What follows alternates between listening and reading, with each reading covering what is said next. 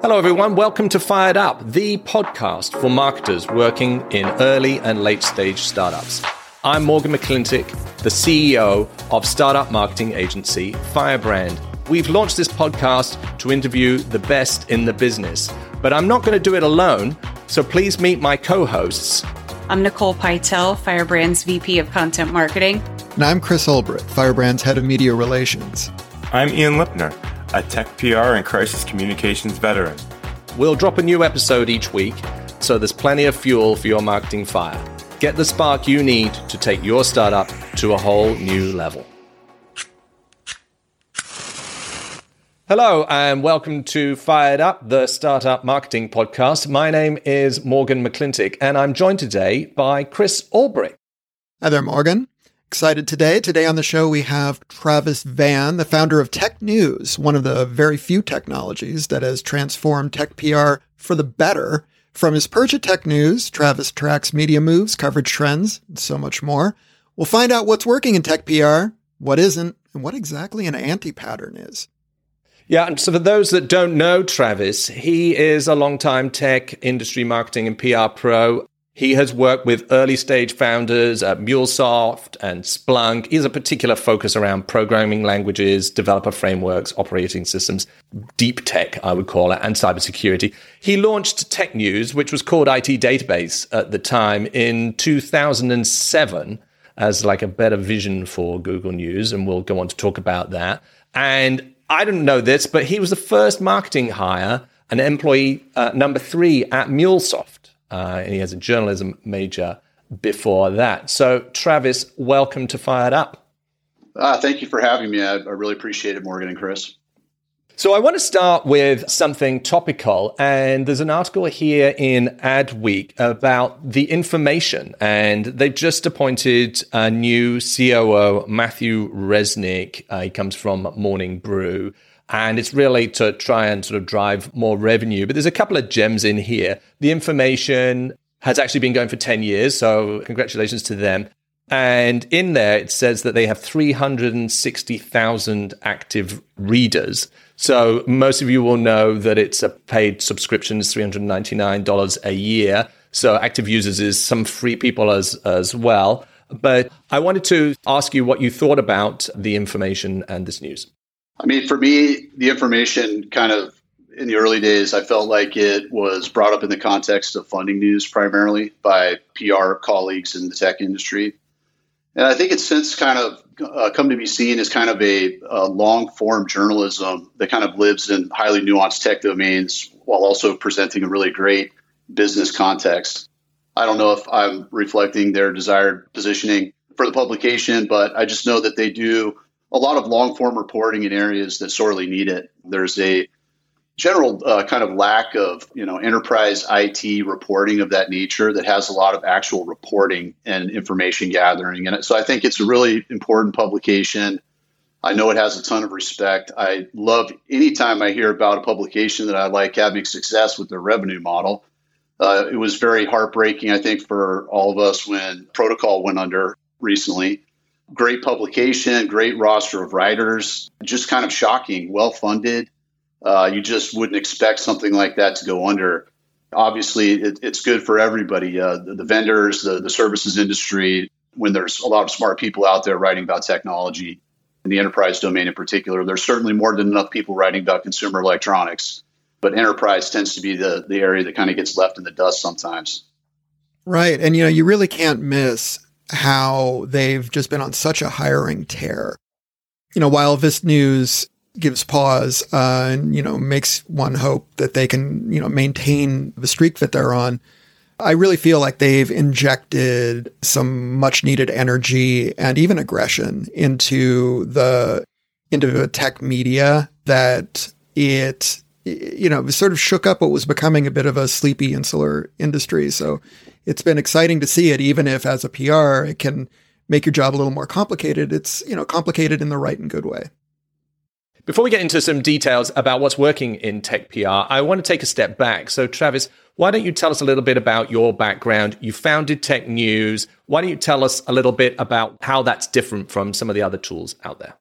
Going back to college, journalism major, late bloomer academically. I don't think this is an unusual story for a lot of people that are in creative roles in marketing and technology. But I was kind of drifting towards the end of college, hustling to try to make up for a slow start and just graduate and get out in 4 years. I sort of discovered by happenstance that journalism was something that I was good at naturally, and I really kind of particularly enjoyed news editorial. I, like a lot of young people, had kind of no idea what I was actually going to do with that. I think in my head, I thought I was going to get into some kind of sports writing or maybe political writing. It took one internship with the Longmont Times Call in Colorado, covering high school wrestling tournaments, girls basketball. They had me go to a Barbie convention and write about that one time. I really respect journalism as a discipline, and I think it's super important to society, but I just kind of realized that particular path wasn't for me. Got into a really cool internship with the Colorado State Senate, where I would attend kind of legislative sessions and hear committees on bills and then create little news snippets that got read out in a radio syndication thing statewide. That was super cool. But I got out of school. I really had no idea what I wanted to do. I kind of got into advertising for a bit, copywriting.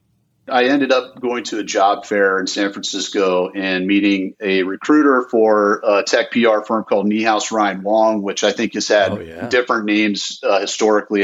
That was a really wonderful opportunity for me. They had launched Yahoo. Netflix was a client at that time. I didn't work on either of those, but that was just a crazy high-flying .com days. The retainers that were being paid were just eye-popping, and that's before inflation, modern inflation, all that stuff.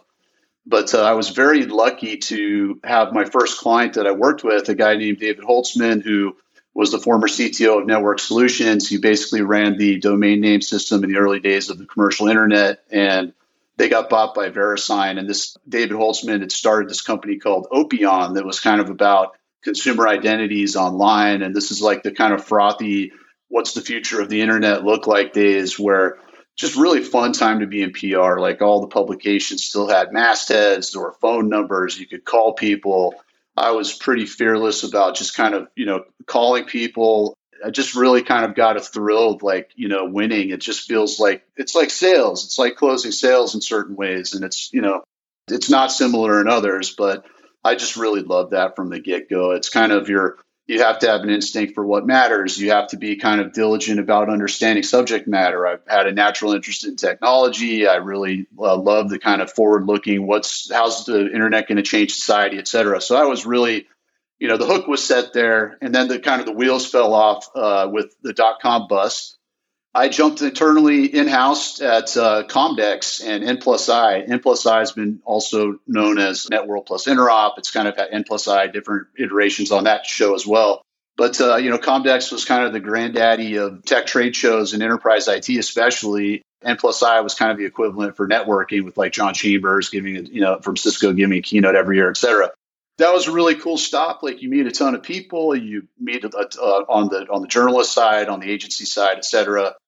Fast forward, I met my good friend Dave Rosenberg was the conference director for Comdex at that time. He went on to start MuleSoft with Ross Mason.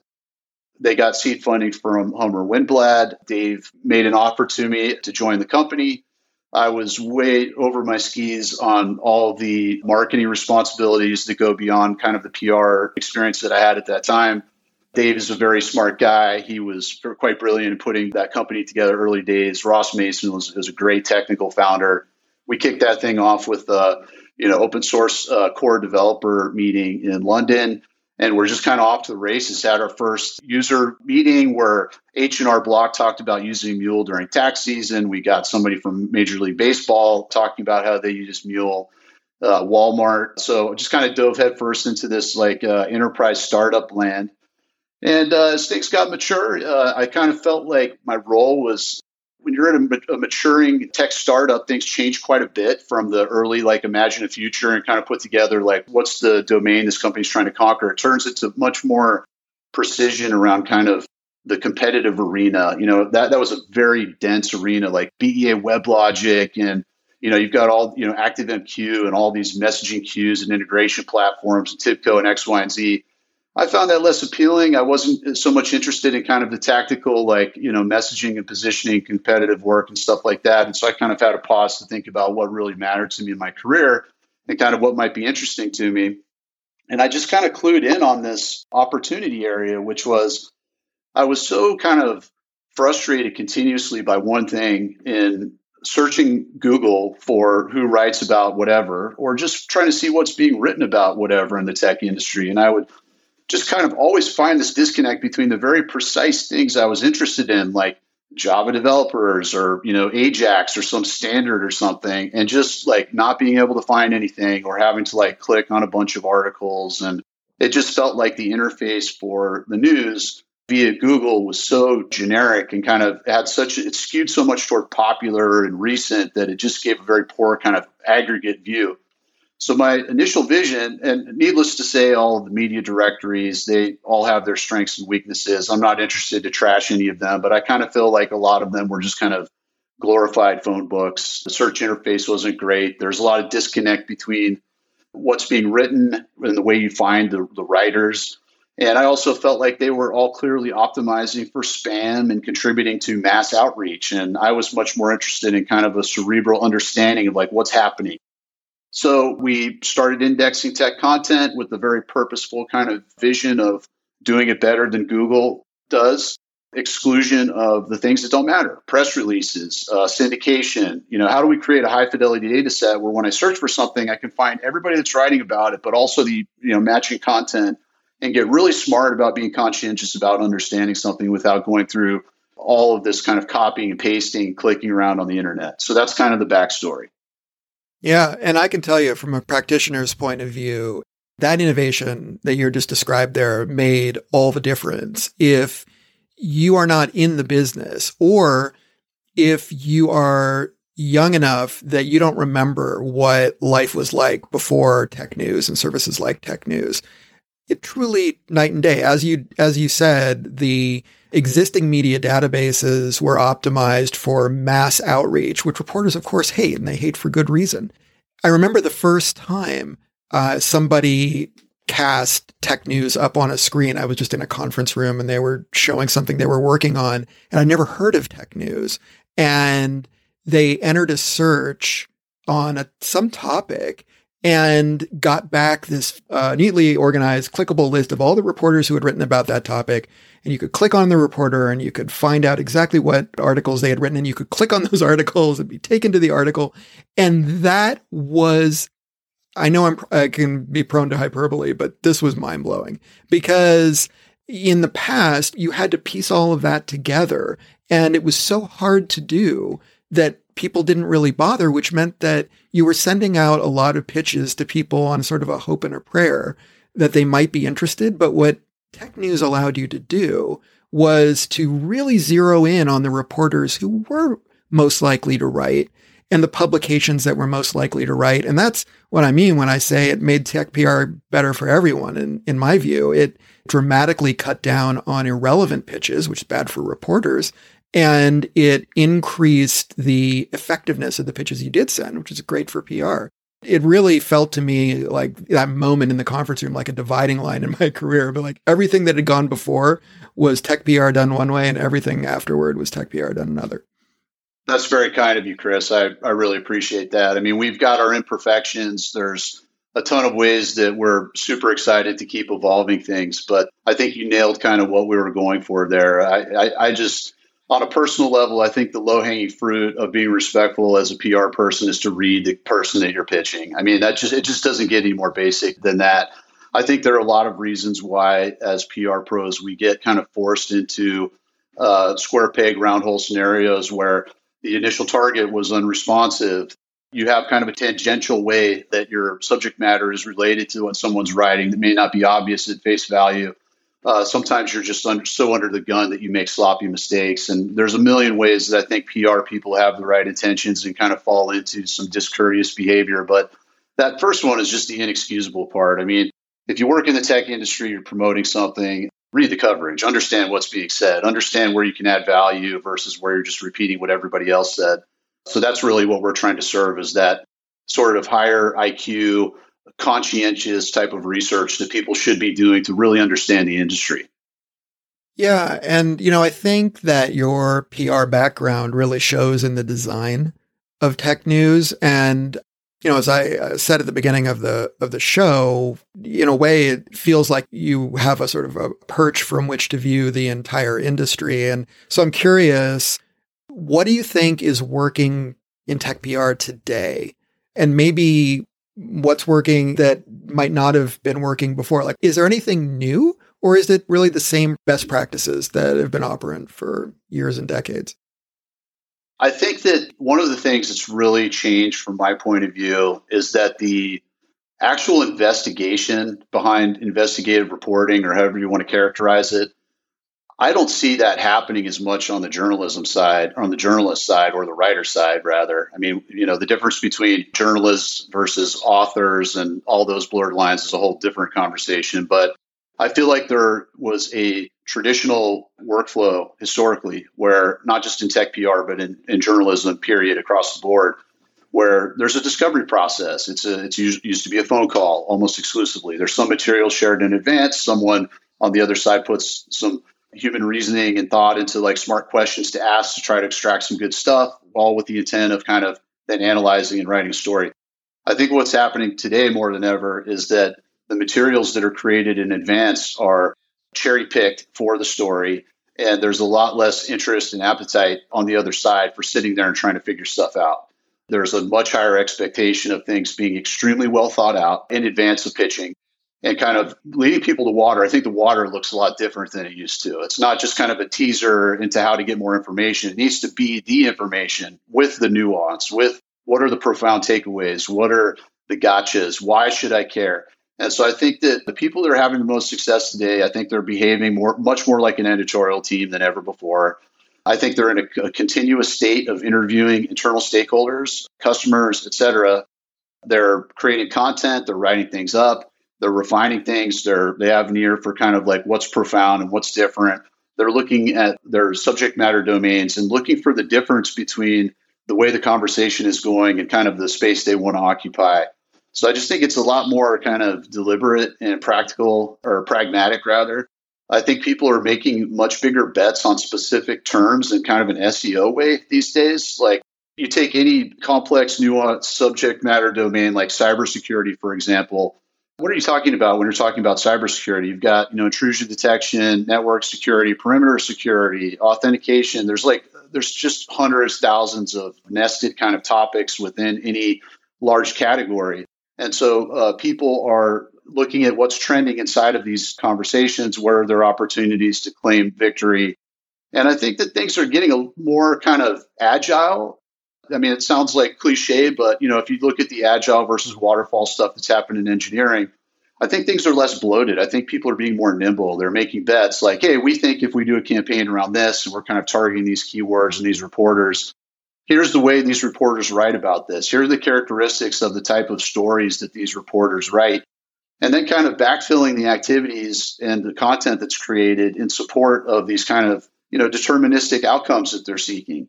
And I think that's a much different way than things used to be, where people were kind of like trying to create a single signal that they could send out to everybody and then kind of see who the takers are and then kind of take it from there. Right. But it sounds then like on the communication side, teams are becoming more sophisticated with a deeper understanding of the technology and the client and the stories that the client might say. But rather than this sort of spray and pray approach that Chris talked about before. Am I right in thinking, though, you think that there's a higher acceptance of those kinds of stories because on the journalist side, they're covering a broader beat, they have less time, they need to publish more frequently, and so comms teams are sort of stepping to try and meet that. And it's working because, quite frankly, reporters have less time to actually dive deeply into a topic and be more investigative. They just have to get the page views in many ways. I agree. I think that's completely accurate. If you are of the mindset of how to serve someone and making their readers smarter, you're on the right track. I mean, I think that if you're of the mindset of trying to twist someone's arm to do something to help you out, you're going in the wrong direction. And I think that's probably not a new thing at all. But I do think that the pressures that we're talking about of modern kind of news cycles and understaffed, under-resourced, limited on time, the challenge of the nature of how much information is flying around. I think that there is way more information out in every single kind of enterprise B2B domain for sure. It's also worth noting, I think, that if you're not familiarizing yourself with the stories and the types of stories that are being written by the people you're reaching out to, you discover that a lot of the security trade publications, for example, they do not write vendor product news. They just don't. There are some exceptions, but they just don't. They write stories about vulnerabilities, attack types, legislative efforts, some of these things you have to understand the broader context, or you have no chance of adding value to someone. Your press release that's a list of features and stuff is just a complete dead end for capturing the interest of a lot of these reporters.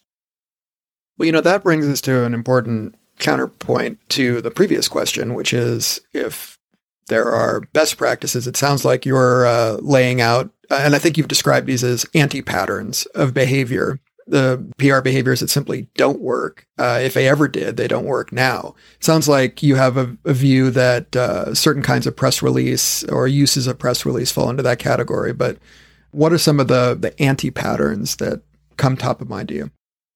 Yeah, I think that one of the things that I see that I think is a huge anti-pattern is when you sort of assert an outcome that you want, and then you take a lot of things for granted about how that's actually going to happen. And just to walk that through, we're launching our backend as a service in 2 months. We want TechCrunch, Business Insider, VentureBeat. On the other end of this is some poor PR firm that's being asked to kind of make approximations on how many of these do you think we can get? What's a good goal? How do we know if we've won? And then you're deep into this approach when you finally start talking to the product people to learn what the platform is. And it's just a really backwards way to do things. I mean, the starting point should be talking to the product people. You have to know what the subject matter is in order to then kind of constantly check yourself. Who cares? Why is this interesting? You have to be very cynical, I think, in a positive way, but you have to constantly check what would make this interesting. How is this advancing a conversation that is already taking place by this individual person or an aggregate? And I really do think that a lot of companies really get locked into this, so focused on the goal. And by the way, none of those publications really write about products. They just don't. I mean, if you're Google and you're launching a new GPT or LLM or whatever, potentially, maybe they'll mention your product in the context of your funding release. Maybe they won't as deeply as you want. But this kind of, aspirations are cheap, and the value is really in understanding the subject matter and really deeply focusing on that, and then building the opportunities that map back to what you've got that you can realistically get. And I just think, again, back to a more kind of agile, iterative mindset where I think that huge expectations, poorly defined requirements is a good way to fail. I think that nimble, smaller stories, seeing what works, what doesn't, trying to repeat the things that are working is kind of the winning pattern right now in PR.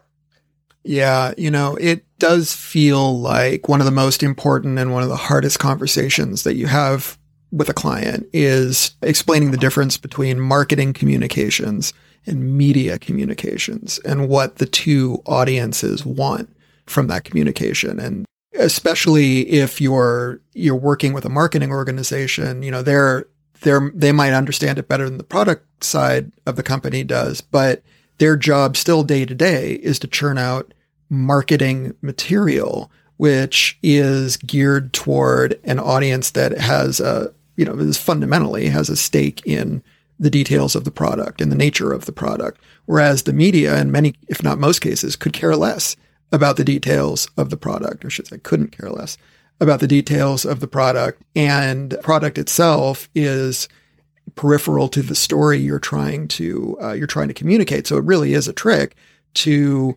bring a client's voice into a story when you are not able to leverage what they think is their greatest asset, which is their amazing cutting edge technology.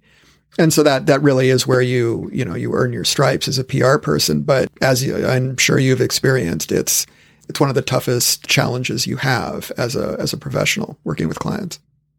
Yeah, it's really interesting too how consistently this theme of not being able to talk directly about your product is such a huge obstacle. I mean, I think it's really sad when you think back on enterprise IT used to have all these labs, and there was a huge appetite for, feature by feature comparison and specs and stuff. And there was a whole product review process, writing a reviewer's guide to make sure you don't get torched, like that's not fun to get a review written, but it's negative and you get, 3 out of 10 stars or whatever. Nobody wants that. There were huge stress cycles involved in all that stuff, but there were also huge spoils to the victors. And it was a really valuable area to score highly in. I think it's crazy today how much more expertise there is in the product domain on the vendor side, especially with these days with how many startups are started by like open source creators and maintainers, where they have such a greater knowledge of kind of the primitives that are driving the category forward. And the company gets founded.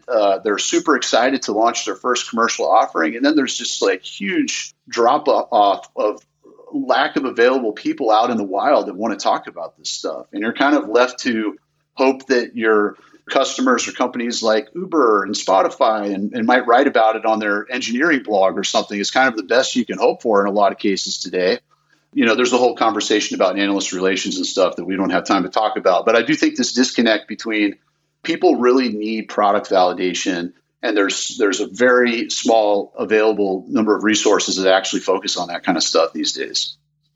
Actually, you raised an interesting point there about founders and being having a lot of technical knowledge, and in some ways, startup teams being more technically savvy than they might have been in the past.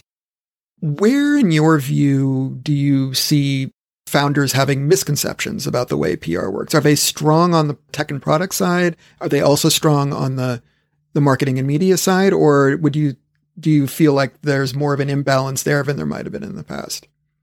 I think that a lot of founders have the misconception that PR people are sort of golden Rolodex. We certainly, as PR people, we have our relationships that create shortcuts. People are going to open our emails. They're going to give us the benefit of the doubt that what we're bringing is probably interesting and at least relevant.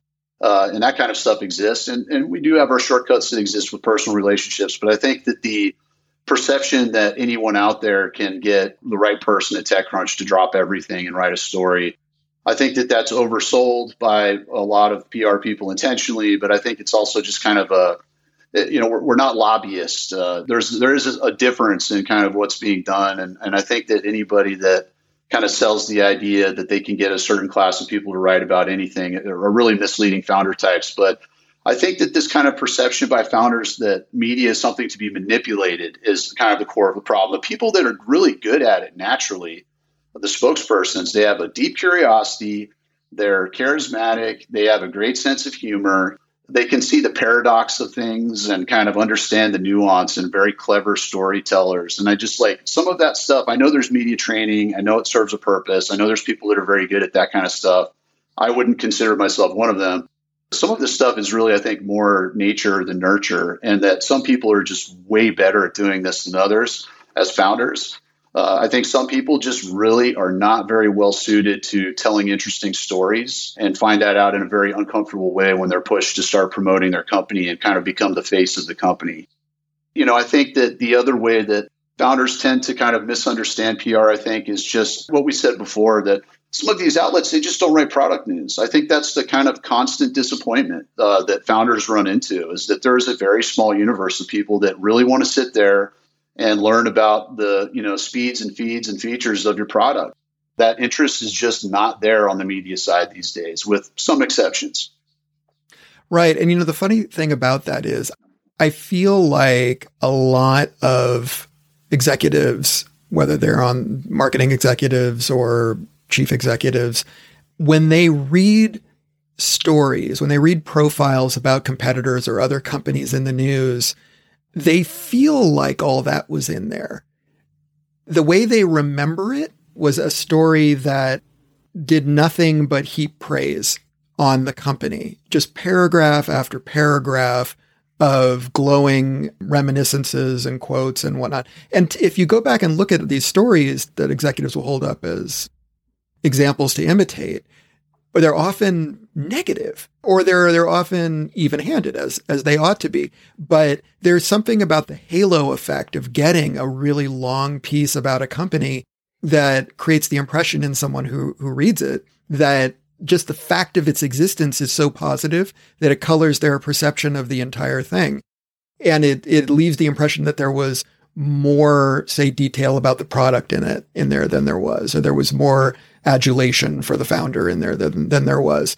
And so, that goes back to that challenge of actually, having the conversation with clients about about helping them sort of, pierce that glamour around top tier coverage, saying, okay, what is actually in here? What was the reporter's interest in this story? If you want a story like this, what are the components that actually make it possible? It's probably not what you think. And the reporter's not probably writing it for the reason you think. And again, that's all part of the process, but, goes very much to what you're describing. 100% agree. So we've established, hey, product PR, there's not an audience for it.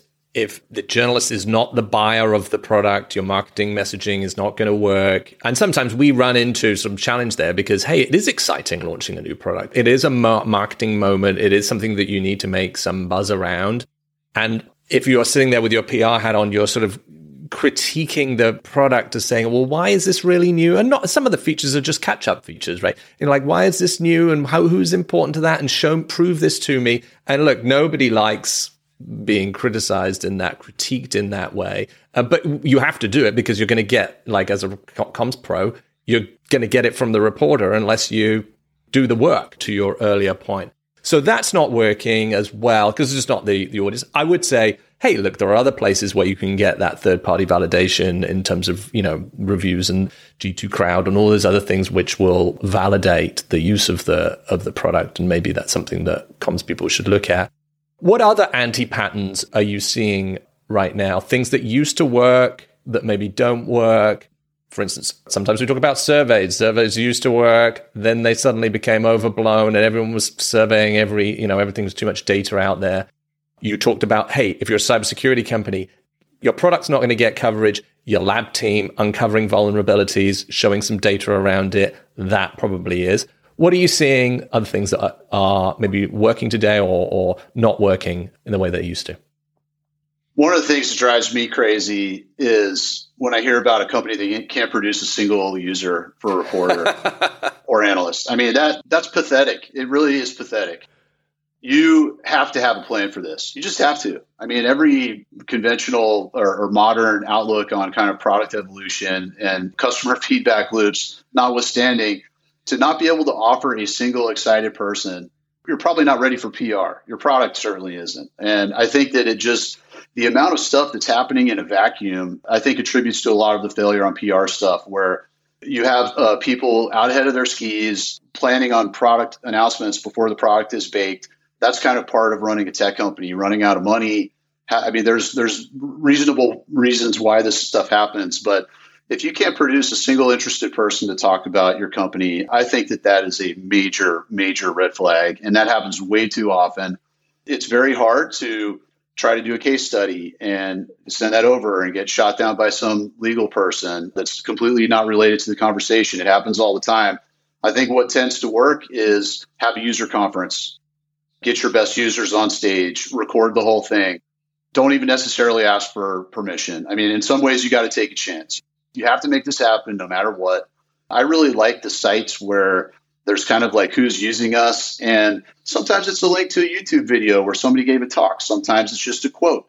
Who cares? But like get a bunch of those things and like put the most interesting ones at the top and create a pattern where you're actually talking to people using your product and getting them out there. I just think that's just super critical. I don't know how this happens, but I know there is a phenomena where, as I alluded to earlier, enterprise tech companies, Uber's engineering team blogged about them. Spotify's engineering team blogged about them. I would love to make that happen. If I were, a HashiCorp or, whoever selling cloud infrastructure to people, I want that to happen. I want to know which of my customers have engineering blogs, and I want to figure out how to grease the wheel and make that happen. I think that's an extremely valuable turf that deserves a lot of attention and kind of optimizing for. You talked about case studies, like you've got to have one. And I feel like, hey, even when you've got one, right, is there a huge appetite for those? The classic sort of almost canned vanilla case study about how one company went to this, but there's not normally hard metrics on there. Even if you've got it, it's often the holy grail from a comm side. Is there really even an audience for that? I like the idea of, hey, your users' dev blogs, that's where you can put it. But increasingly in publications, there's not pages and pages of case studies in there. Nobody's reading that. 100%. I mean, I love that you asked that, because I've kind of noticed that also, that, PR tends to use this as an excuse, try to benefit off both sides of this thing, where it's like, well, we don't have anybody that can even talk about how they use our product. Like, how are we supposed to get anybody to write about it? But then, as you said, some totally insipid case study that's totally self-serving, nobody cares about that. Nobody wants to take that and build a story around that. There has to be conflict. There has to be something critical, and there has to be positives and negatives. And to your point earlier, you noted that, and I think it was Chris talking about an article, you want a little criticism. If somebody's not criticizing you, they're not thinking very hard about it. Things that are totally Pollyanna and positive throughout it. My suspicion is that somebody's family member, they're related somehow. They're getting some money on the side, Are there any areas of tech PR that you feel are easier to do PR for than others? You mentioned cybersecurity, and the go-to there is the lab and the emerging vulnerabilities. And if you're fastest with some data points, you've got a good, repeatable pathway to coverage. But are there areas that you see are sort of easier, and where are the harder areas? I think it's real easy for me to set myself up as knowing about every industry. And as a disclaimer, some of my assumptions are probably completely off about my fantasies about how easy it must be to work for Apple and PR or something. I'm sure that it's incredibly stressful in other ways that are completely off my radar. But I think that sort of categorically, I think that the type of PR that I prefer is the things that have a very long tail of imagine the future. Things like AI, it's so profound. It touches everything. The spoils go to the people that are good storytellers that can predict the future. It has a lot in common with early days commercial internet, in my opinion, in that regard. Those things have a long run. I think that as contrast, the product categories that are super dense with competitors and extremely well worn, how many video conferencing services does the world need? How many VPNs does the world need? If you're a PR person for a VPN provider, your problem probably isn't that you don't know who writes about VPNs. Your problem is probably how do you get anybody to respond to any of your news? So you have to be extremely knowledgeable as a starting point about that category, so that you can appreciate just these other areas on the outside and threads you can pull to work your way into themes. And I think that's classic PR storytelling. But, you think about domains like that, VPNs or really mature kind of subcategories within cybersecurity. HR tech has got to be an island. I mean, that's got to be a walled garden, really hard thing to crack through. Anything like that where it's super specific, I think is exceedingly harder than the open-ended imagine the future stuff. Yeah. I think HR tech sort of in itself, maybe not, but bridging out into, hey, here's what our lives are like at work these days. You see it all the time, return to the office or people burn out or what have you. The pathway there is you got to ladder up to that, because otherwise you're down in the HR tech news that you should be getting the trades, and you should get those.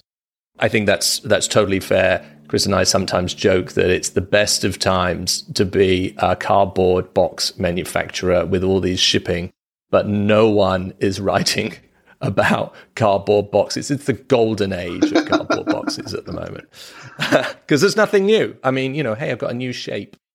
I want to switch gears a little bit and talk about tech topics. Tech News does a great job of spotting topics and tracking them. It's probably the best out there. You just mentioned AI is clearly a topic. Are there other topics that you're seeing in the data? I mean, KubeCon is coming up. I'm so huge on open source frameworks, commercial open source startups. I really do believe that if you're not open source, it's like you don't even exist as an enterprise infrastructure type of play. So I think that, with the licensing foibles of, HashiCorp and those kind of stories, So there's a lot of kind of things that have happened historically that have been hurdles for open source, where I think it's going to keep playing out in nuanced ways. So I think that open source as a phenomena still has a ton of room to run. But I think kind of like the next generation of infrastructure players, like what's beyond Kubernetes, there's all these other CNCF projects. You never know which of them are going to suddenly get like a huge endorsement from the huge cloud service providers and become like the next great thing. But I think there's a really big baked in audience of the really hardcore enterprise IT journalists that follow that around. I'm very, very big on that space. I think all the developer tooling and frameworks that go with that too. How do you see open source as a topic area lining up with reporters' beats as they exist right now? In the past, you could say that there was this small but relatively stable constellation of reporters who covered developments in open source on an ongoing basis. And I think it's fair to say that there are vanishingly few of those now, at least compared to what there used to be. So where does open source coverage slot in? And maybe what are the topics within open source that you think are most productive right now? Yeah, you're 100% right. There were beat reporters that covered nothing but open source as a phenomenon. And today that's not so much the case, with some exceptions. I think that the spotting of the winners in open source is a really tricky thing for people to do. I think there's a lot more categories that are going to be disrupted by open source. I think that's kind of one of the classic kind of, conflicts it was around, server infrastructure, application infrastructure, all these tools and frameworks and stuff. There's still a huge proprietary install base of tooling out there and network gear, all kinds of stuff where there's still a ton of bloated applications and proprietary software. So I think that those stories will still be told as well. I think that like your GitHubs and GitLabs and a lot of the kind of common infrastructure tooling that's allowing open source and developers to collaborate on stuff, their reports on what's hot, what's on the move, what the trends are, they're driving a lot of cycles. I think they do a lot of really great work. That class of companies, and I'm sure there's a couple others that I'm not thinking of correctly.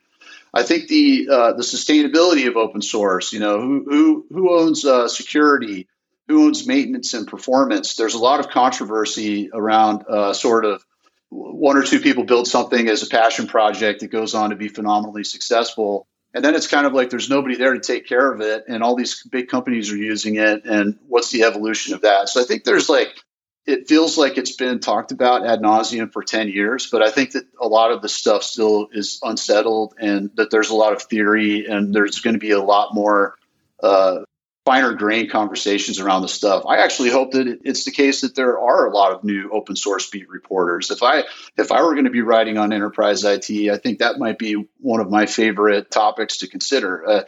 It has a huge built-in audience. It's not going away. It's kind of the lifeblood of where things are going. Yeah, I mean, if you want engagement, there's nothing like a good argument about open source licensing. And, it's a subject that I think very few reporters would care to tackle. But boy, if you want to stir up some strong feelings, that'll do it. So we recently had Sam Whitmore on the show talking about some trends in the media. And by the way, he's a big fan of tech news and gave you a nice shout out. So I want to talk about the outlets that you've got your eye on. We talked a bit about the information at the top of the show. But are there any other publications that have been particularly impressive over the last year? Yeah, I mean, I hate to be so uncontroversial, but I just want to say I'm a huge fan of Sam Whitmore, too. He's been one of the people that's been just super generous to me through the years of letting me know where he sees opportunity areas. He's just been really wonderful. And I think anybody that starts a company and goes through hard times looks back at individual people like that with a lot of appreciation. So thank you for sharing that. I really like Tech World with Nana. Nana is a YouTuber who's like a CNCF ambassador who has like millions of views on these tutorials. And it's just kind of amazing to me that somebody could do that independently. And I love the possibility that there could be a lot of people like that out there, because I just think that would create a lot of opportunities for PR people and tech companies, not necessarily in that order. So I love that. I think that long form examination of product stuff. We've already talked about how there's like a dearth of people like that out there. So I'd love to see that. And I think that like having, YouTube's perfect platform for it. You don't have to create your own infrastructure of how to create an audience. It's well suited to video. So I'm hoping that YouTube becomes like a really big playground for a lot more people like that. I'm a big fan of the News Stack. I think that everybody claims to know Alex Williams. I don't know if he would recognize my name, but I probably know him as well as you do, or his work rather. I thought it was fun to come in early days and see that thing being shaped up and sort of understand the straddling of the line between, on the one hand, it's like really well positioned toward the same domain we were just talking about at length with open source and infrastructure, et cetera. So it was really well aligned toward a huge topic that has a lot of reporting that needs to be done and insight. And then I think that this kind of sponsor, experiment has turned into a success for them. I think that they've managed to create a sustainable business while maintaining a level of editorial quality. I know that a lot of tech companies kind of sneer at the idea of paying for anything and kind of get what you pay for. When you don't support publications, they go under, and there's no one to write about this stuff. And so I love the fact that there are a lot of people supporting that publication. I think it does great work. I think it serves a need. A lot of things going in good directions there, and probably a lot to learn from for other publishers that are trying to follow suit. I love the Register. I love the shit talking. The Register is kind of scary. If they write about you, you're excited because there's a lot of traffic, but you're kind of afraid of what the headline's going to be, and maybe that one snarky thing that gets thrown in there. It's a little bit frightening, but I think that's exciting. And I think the Changelog podcasts are quite good. They're that media property they get really deep in there, and I enjoy that a lot. You brought up the News Stack, and that is a publication of interest for a lot of our clients. And I think you touched on some of the important aspects to having a relationship with the News Stack. But if we take it head on, what should a tech client understand about interacting with the News Stack, maybe in comparison or contrast with other media outlets? Like, how do you think about it as part of your media mix, and what do you need to know going in? I think the News Stack is kind of tough to decipher from the outside because there's a lot of reporters that have a lot of overlap in coverage. How do you know for certain? Obviously you want to read it and see what's being written and draw some smart conclusions. But a lot of times it's hard to know who the right person is. I think that, people like Job Jackson, the editors there are great. I think they're very communicative. I think that they are very friendly. I think they put a really friendly face out there for people to work with them. So I think people can feel like they can ask questions about engagement and not get their head bitten off with that publication. I think they're much more on the friendlier and wanting to work with people's side of the equation. I kind of think if you're like intellectually interested in cloud native, Kubernetes, et cetera, that's kind of a prerequisite to working with them effectively. But I also think that you kind of have to be prepared to produce content. I think back to the original point, I don't want to speak to their rules of engagement and how much they're willing to write about clients versus not, or sponsors versus not. I really don't know what that dividing line is. I know they do reporting on both sides of that. My impression, based on people I've seen work with them as sponsors, is that if you are a sponsor, you have an opportunity to use this as a forum to get in front of a very qualified audience. But you kind of have to have like the muscle developed on how you can create that kind of content. It doesn't help your case if you write shitty content on subject matter where you're saying things that are already known or maybe inaccurately, or you're not advancing things. So I think it puts a lot of pressure on like some revelatory thoughts and thought leadership, as they say. But I mean, I think that they work effectively with people. I haven't kind of been close to that in quite some time, so I don't know what the latest and greatest is. But I think they kind of support people in that journey, and it's really an interesting kind of use case in like the earned versus owned and overall conversation. Yeah, that's right. It really is sort of, I hesitate to say unique, but it's a distinctive combination of the earned versus owned. And I've certainly found that the more technical you can be on a topic of interest to them, the easier it is to get your content published, even if you're not sponsoring. But it's one of those rare publications that welcomes, say, code blocks in your article. I mean, that's now vanishingly rare. And there are there are so few publications out there that are willing to go deep on technology, and there are so many deep tech startups vying for attention. that I think the news stack has achieved sort of awareness or prominence that it didn't have even five years ago. It must be from their standpoint a challenge to sort of deal with all the demand with the editorial team you have. And certainly I've found that when you are working with the editorial team, it's a delight. I think for a lot of companies, the challenge, what they wonder about is how to grab the attention of the team if you're not sponsoring. And that sort of gets at what you were saying earlier. And I think it's probably a bit of an open question still, but showing tech savvy certainly helps. We're asking one of our guests what their predictions are for 2024. So do you care to throw your hat in the ring?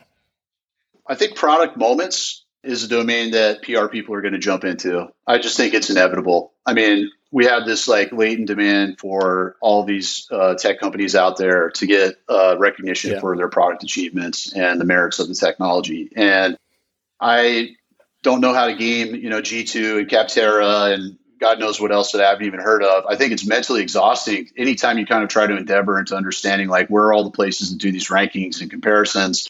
We have a review on one of those two, I can't remember which, where this woman that I've never met, who I know is not a user of ours, is giving a video review and talking about functionality that doesn't exist in her product. And, so these things have a lot of, high potential. I know that like Yelp had a bunch of you have to kind of fake it before you make it kind of thing. And maybe these things kind of have a way of settling over time.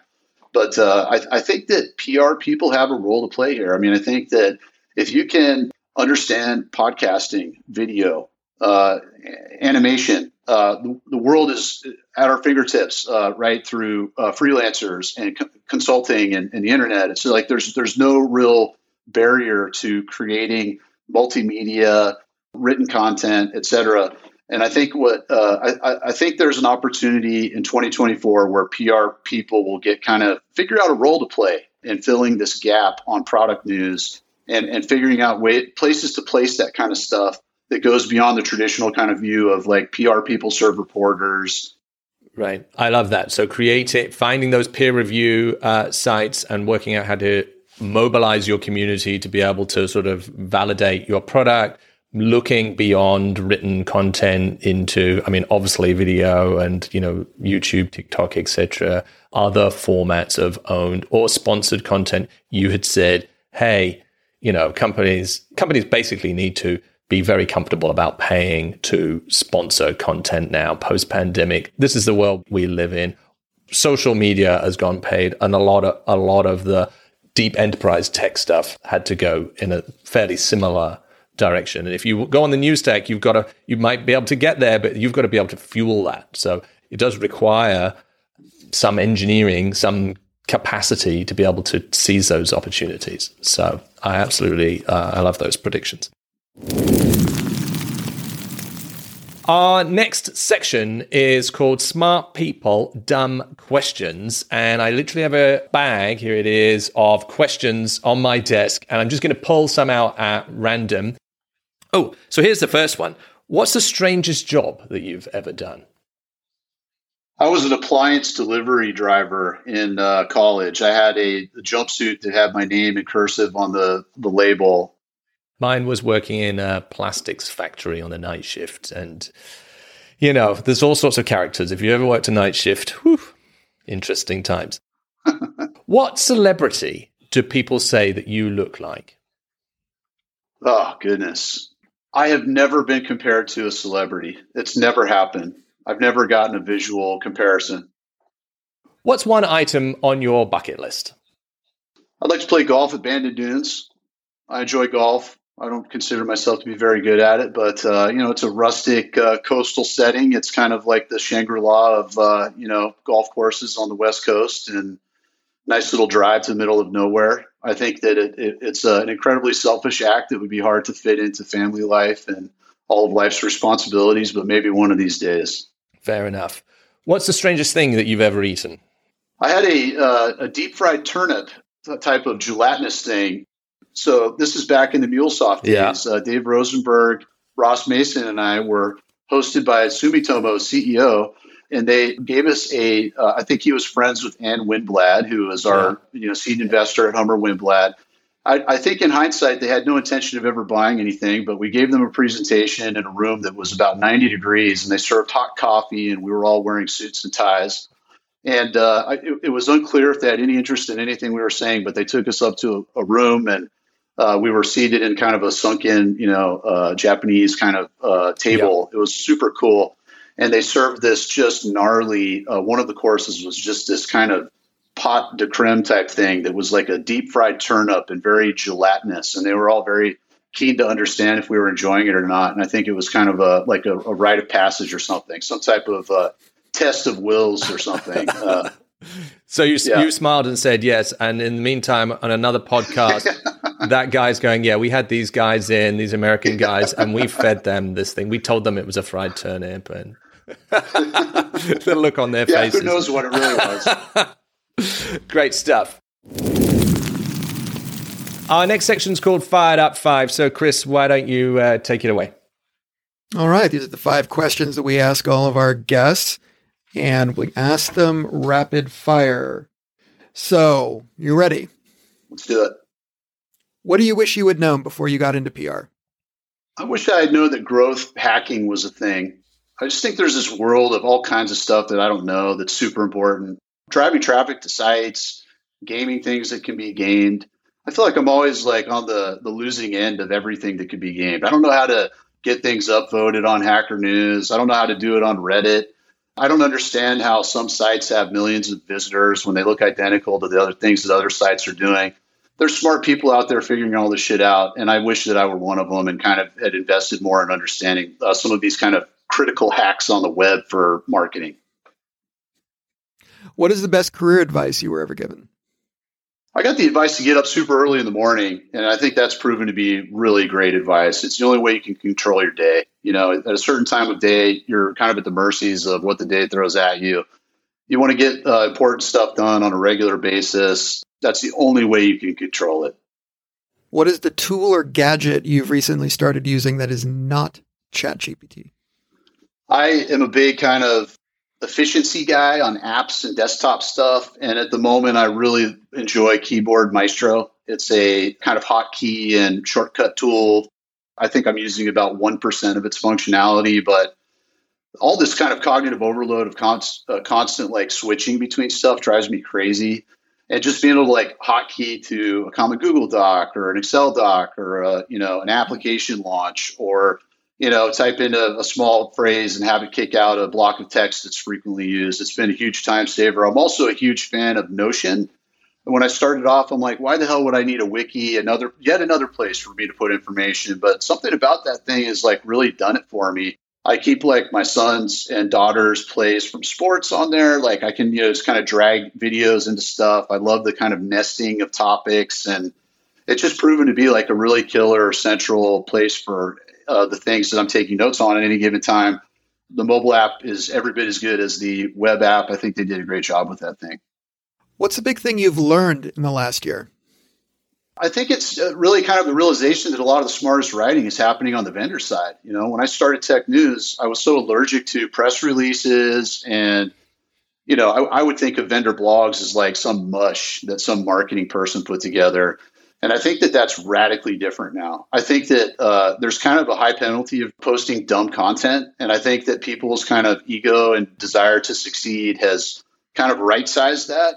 So I think that like the low quality stuff is way higher quality than it used to be. But then also this effect where the people that are closest to the technology have profound insights. And I think they're writing about things much more intelligently in some cases than the reporters have available cycles or technical understanding to do. So I think that that's a really rich domain for understanding, and kind of a very important area that's neglected by a lot of tech PR is sort of just be more diligent about seeing like what's out there. You got Google's Kubernetes blog and stuff like that is awesome for anybody that cares about a specific technology. There's tons of examples like that, but there's just a lot of really smart people out there that are blogging on corporate blogs. And I'm not just talking about Substack and Medium and all that kind of stuff. I'm saying like the actual corporate blogs are starting to have really good content, or have for some time. possibly related note, what PR tactic are most brands overlooking? I think the audit process is hugely valuable. Anytime you get stuck, anytime you feel like you're beating your head against the wall, I think a lot of times there's a reason for it. Like you don't have what you need. And I think that kind of clean slate process of talking to the smartest people at the company, whether you're in-house or it's a client, it always yields insights. It always brings back a result. It's kind of like the one thing in my career that I feel like every time I got stuck, I could always solve the problem by talking to people. And, so you kind of careful what you ask for kind of thing too. Some people you find out later that you maybe shouldn't have gotten quite so cozy with. That's a whole different story. But I think there's so much to be learned by being curious and asking questions. And that's a great way to fight out of just about any way you're stuck. Great advice. Great advice. Travis Vann, founder of Tech News, thanks for coming on Fired Up. If people want to reach out to you, where should they get in touch? Travis at technews.io. I'm exclusively available on email. I'm really not a social media guy. You can find me on LinkedIn too. If you send me a message, I may or may not see it. Travis at technews.io. Great. Well, once again, thanks for coming on. It's great to catch up. Thanks for sharing all of your insight, and we look forward to talking to you again soon. It's my pleasure. Well, that about wraps it up for today. But before we close, we did want to offer all of our Fired Up friends a chance to grab a mega pack of all of our ebooks and guides. That's our guide to content marketing. That's our startup guide to paid media using Google Ads. It's our guide to attribution. You can get all of those, over 100 pages of goodness, at firebrand.marketing/fired up freebies. That's freebies with an S. And we hope you enjoyed the show. And if you did, please give us a rating wherever you get your podcasts, or drop us a note at firebrand.marketing. And as ever, the details of how to get in touch with our guest today can be found in the show notes. Thank you for listening. And until next week, get out there and crush your marketing goals.